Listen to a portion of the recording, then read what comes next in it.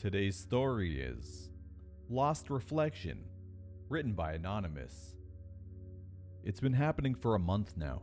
Whenever I stand in front of a reflective surface, I see it behind me briefly before it disappears from view.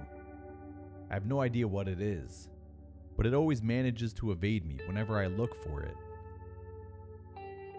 When I first noticed it, I didn't pay much attention, figuring that it was probably just a trick of the light. But then I began seeing it more frequently, and every time I turn around it's gone.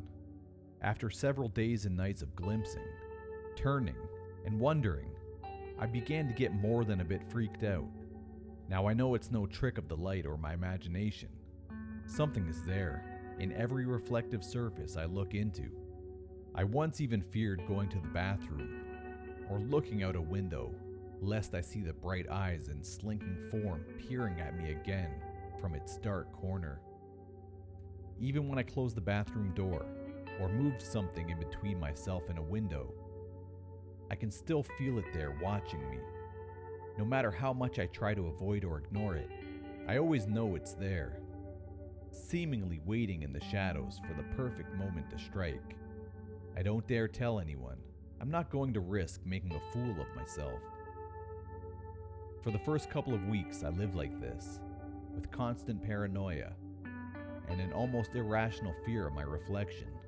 But eventually I realized that whatever it was, if it wants to harm me, it would have done so already. After a few days of relaying this reassuring fact in my head each time I stepped in front of the bathroom mirror, I began to treat the sightings as though it is as mundane as a pigeon. Now I'm at the point where I sometimes talk to it. "Hey there, buddy, have a good night's sleep?" Or, "I'm going out for a smoothie, do you want one?" Of course it never responds, although every once in a while it stays around for a few seconds longer than usual before hiding again. It's been a strange few weeks or so. I know the being is there, but I don't care at all. It's part of my everyday routine. I come home from work late and begin readying up for bed. I step into the bathroom, not even bothering to glance into the mirror as I get my toothbrush and toothpaste out. I'm just raising the brush into my mouth when I look up at the mirror and freeze. There it is. It isn't hiding behind the door and the edges of the shadows as it usually does. No, it's right there, standing in the doorway.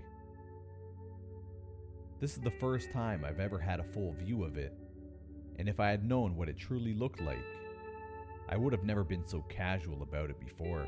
It's tall, gaunt, and humanoid in shape, with a head like a snake's. Coarse brown fur covers its body, broken by scaly spines along its arms, legs, and neck. Its eyes burn out a piercing yellow, with sleek wolf-like ears placed on the side of its head. Worst of all is its mouth, a skeletal, fanged grin that stretches across its hideous face. Going on my first instinct, I whirl around, expecting its vicious jaws to be the last thing I see. But to my surprise, there's nothing there. I even scramble to the door and look around, but my house is as normal and quiet as usual. It couldn't have hidden that quickly, could it? I turn back around and give a short scream as I see it now standing directly behind me, its long black claws raised above my shoulder. I spin around, punching out and hitting nothing but air, my heart pounding and my mind in a panic. I look back at the mirror again, not knowing what to expect. Then it happens. As if in a dream, I stand transfixed as the monster latches its claws onto my reflection's neck, yanking it back. I reach up and feel my own neck, but there's nothing. No pain, no grip. It's as if I'm watching a horror movie in my mirror. My reflection kicks and flails about frantically, its face a mask of pure fear and agony as the claws dig deeper into its shoulders, and the beast begins pulling it out of the bathroom door. In a sudden burst of uncanny protectiveness for my own reflection, I whirl around and slam the bathroom door shut, hoping that it will halt the creature.